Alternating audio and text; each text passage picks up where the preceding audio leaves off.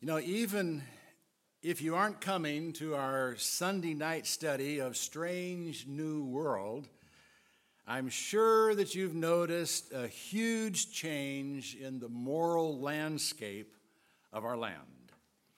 What was once thought unthinkable is now not only acceptable, but embraced and celebrated. And other than when it's an attempt to normalize what has never been normal, marriage is viewed as an unnecessary, expensive, and outdated obstacle to living together. Well, in a day when there are fewer and fewer weddings and formal engagements are almost a thing of the past, I love it when I see a diamond on the finger of a bride-to-be, even a big one that you know the future groom really can't afford. So how much should you spend on an engagement ring? Well, the traditional rule is that you should spend at least 2 months' salary on a ring. So we're going to be a little further up the scale than Mark was. If you make $60,000 a year, you should expect to spend $10,000. Now, the average amount actually spent in America today, according to a couple of different surveys, is between $5,500 and $7,750, with millennials spending less at just over $3,000.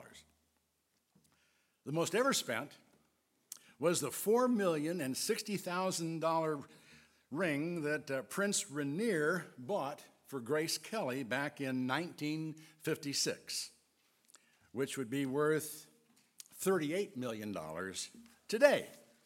Now, most would probably agree that that was a tad extravagant, even for a prince. But what is too extravagant? Surely blowing a year's wages on a symbolic gesture of love and devotion would be considered far too extravagant. Well, Judas thought so, but surprisingly, Jesus didn't. John sets the scene in the first 2 verses of chapter 12.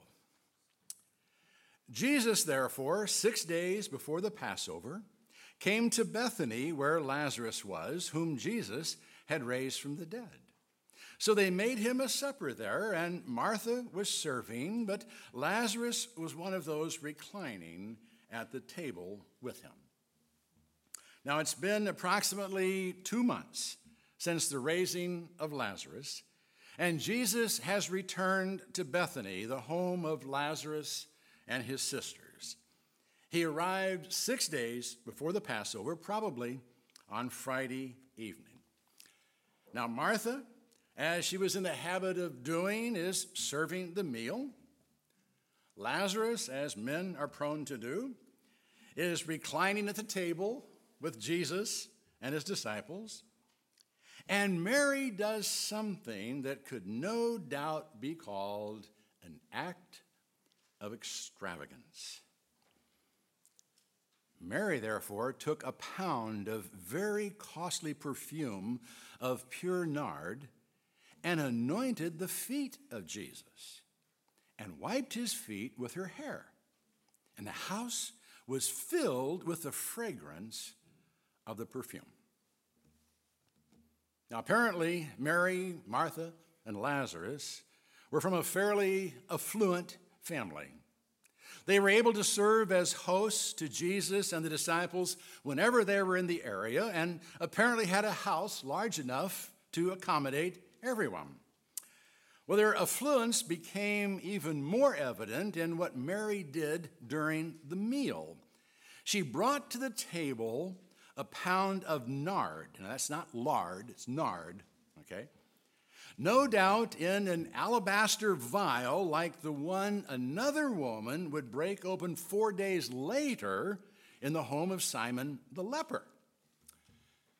Now, nard was an aromatic herb that was grown in the high pasture land of the Himalayas between Tibet and India and was therefore very costly. In fact, it was so valuable that it was sometimes kept in homes as a savings account. But Mary did something quite unexpected with her savings account. She broke open the vial and anointed the feet of Jesus with the nard. Now, perhaps no one had washed feet upon the arrival of Jesus and his disciples, as no one had done in the home of Simon the Pharisee some 2 years earlier. But Mary anointed Jesus' feet, and then she did something a virtuous Jewish woman would never do in public. She let down her hair and then wiped Jesus' feet with her hair. Now, what she did was, in fact, similar to what the known woman of ill repute had done in the Pharisee's home when she washed Jesus' feet with her tears and dried them with her hair. Indeed, this was an extravagant act, motivated by love and gratitude for all Jesus had done for them. And Mary gave little thought to the cost of the oil or the propriety of what she was doing, with no thought of her reputation or the extravagance of pouring a pound of nard. Mary just followed her heart.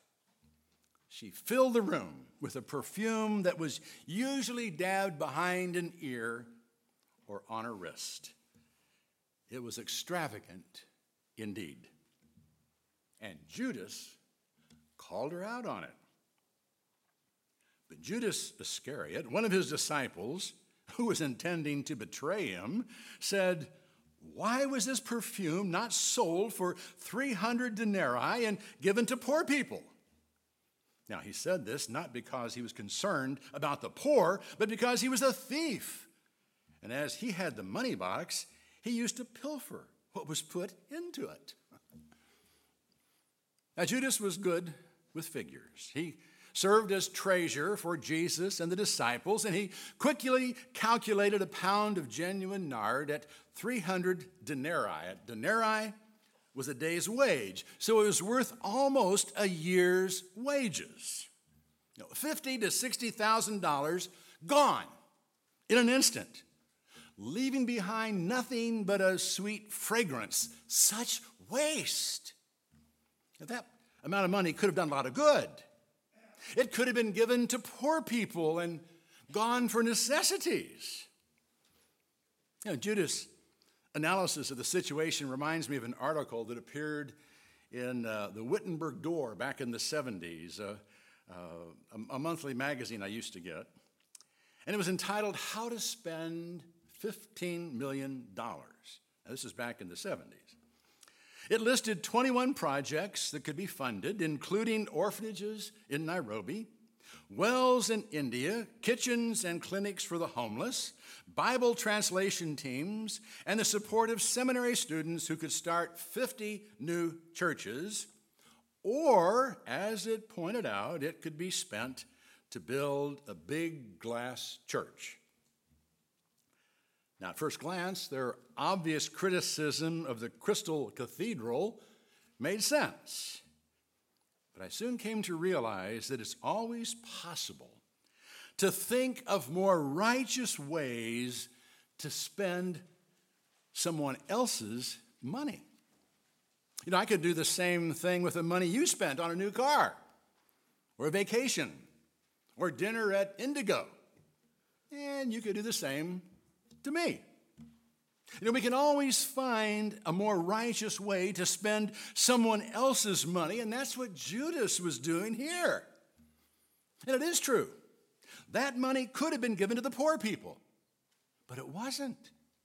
It was given to Jesus in a beautiful act of love and devotion. But Judas couldn't see that. And the reason he couldn't see it was because it made what he was about to do look even more ugly by contrast. He was going to betray Jesus. He was going to sell out his relationship with Jesus for 30 pieces of silver. He certainly couldn't see wasting 300 days' wages on Jesus. Judas was bitter. He was disappointed. Things hadn't gone as he thought they should have, and his bitterness blinded him to the beauty of Mary's act. And his greed made him critical of her generosity. He wasn't really suggesting that the money be given to the poor. He was wishing it had been put into the treasury because he would then have access to it, and Judas was a thief.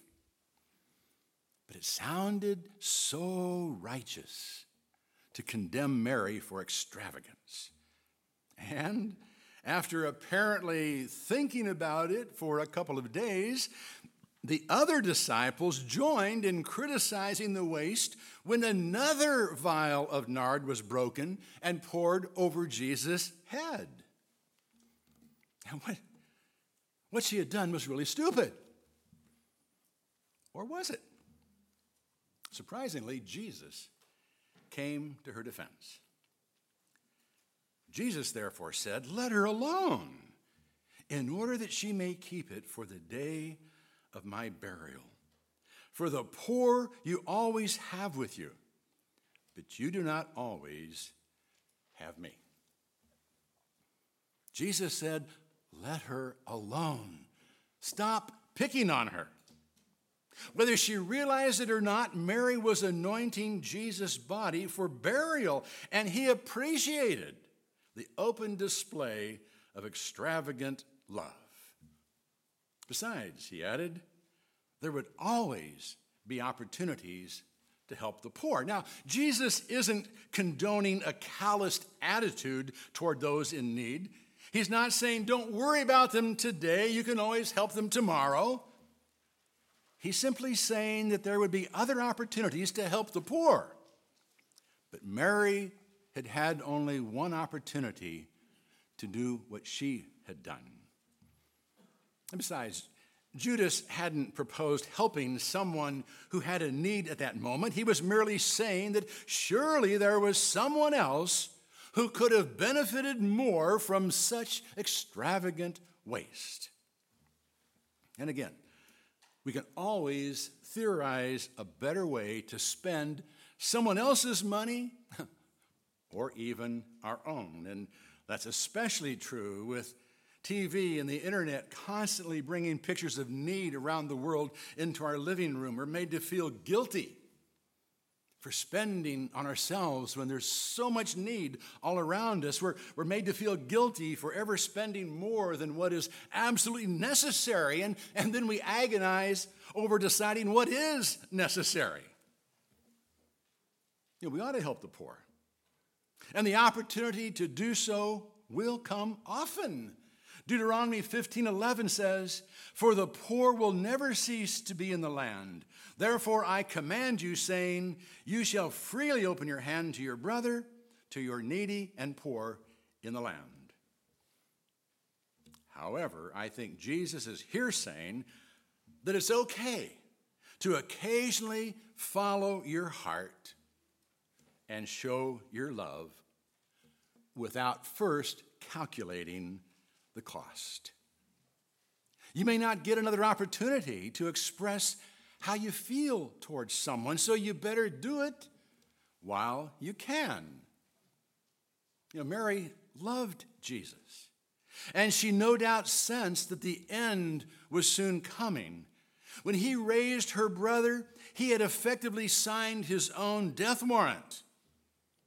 She wanted to know how she felt, so she showed her love to Jesus in a way that seemed right to her. And Jesus appreciated it, even though others thought it was extravagant. You know, maybe we should learn a lesson from Mary here. You know, sometimes we're too reserved when it comes to showing our affection for the Lord. We're so concerned about what others might think that we fail to express what's on our heart. And that can be true while singing, or praying, or crying, or giving. You know, I'm sure most of us would be afraid the IRS or a neighbor or somebody would question us if we took our savings account and broke it open and poured it out at the feet of Jesus, especially if it went for something that might not seem necessary. But sometimes love is best expressed foolishly, like spending grocery money on flowers for an anniversary, or blowing a year's clothing allowance on just one beautiful dress. Now, we must not be totally irresponsible with our resources. As a rule, we must be good stewards.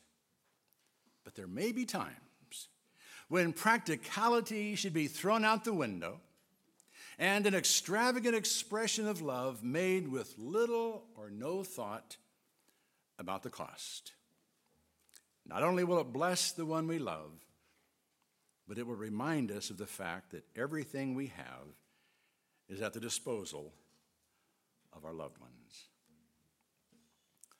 And that is certainly true in our relationship with Christ. What do we have that isn't his already? If he is our Lord, we own nothing. Everything we have is at his disposal. And Jesus certainly didn't hold back when the time was right for him to show us his love. So we shouldn't hold back when the time is right for us to show love to him. You know, if your heart says, do it, give it all, just do it.